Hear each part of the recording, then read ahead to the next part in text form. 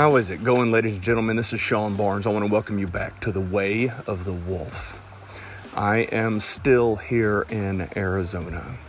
Spent a little bit of time today hiking up to Subway Cave. Got some really cool pictures up there. And on the way back, I found a little offshoot that wasn't on the trail map and decided that I would check it out and just see how far it goes.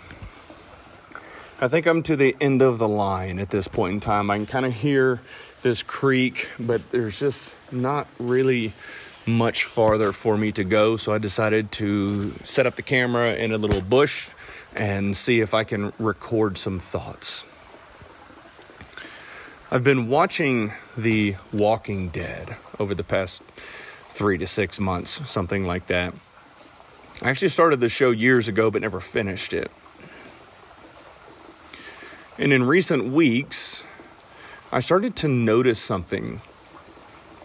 I started to notice Carol's journey and how in season 1, she was very soft, timid, weak. She was abused by her husband.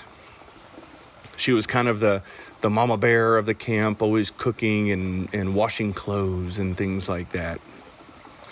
And then as the seasons progressed, she turned into a stone cold killer. She got there by going through a tremendous amount of adversity. She lost her husband. She lost her daughter. She lost a lot of friends along the way. And as time went on, she just gradually became stronger, gradually became more ruthless.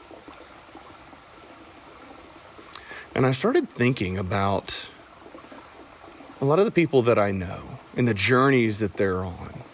While we are obviously not in any sort of zombie apocalypse, we are all on our own journey in life. And many times we are afraid of adversity. We fear those challenging things. We fear what might happen. We overanalyze. We lose sleep at night. When the reality is that adversity is what gives you the opportunity to become the strongest version of yourself. And as I think more about Carol's character, yes, she turned into a stone cold killer, but she is also able to revert back to that caring version of herself in baking cookies and being that supportive person for the camp, for the group.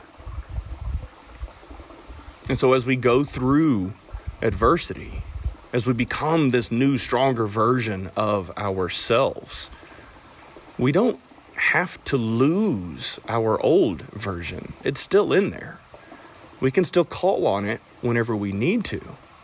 You're just learning new skills. You're learning to be that stronger version of yourself. I want you to think about a person or the people that you look up to in your life. And I can guarantee you they have endured a tremendous amount of adversity. Sleepless nights, stressful times, whether it's family or business or losing friends over the years. There's a lot of challenging stories. And there's a lot of adversity out there. And one of the things that I've learned in having this podcast for over 2 years now and interviewing some of the guests that I've had on, it kind of helps me put my life into perspective and realizing that, some of us are blessed. And while I have endured some of my own challenges and my own adversity, everybody else is going through these challenging seasons of their lives. My question for all of you, is there something that you're afraid of doing? Is there some sort of flame that you're afraid of walking through? I'm betting there is. I'm betting you know what it is, and you know what you need to do. Maybe you're afraid. Maybe you're afraid it's going to melt you down into nothingness. But what if it forges you into something great? What if it forges you into the best version of yourself? Something to think about. All right, ladies and gentlemen, that is all I have. I am going to pack up this camera setup and see how much farther the rabbit hole goes. Y'all have a good one.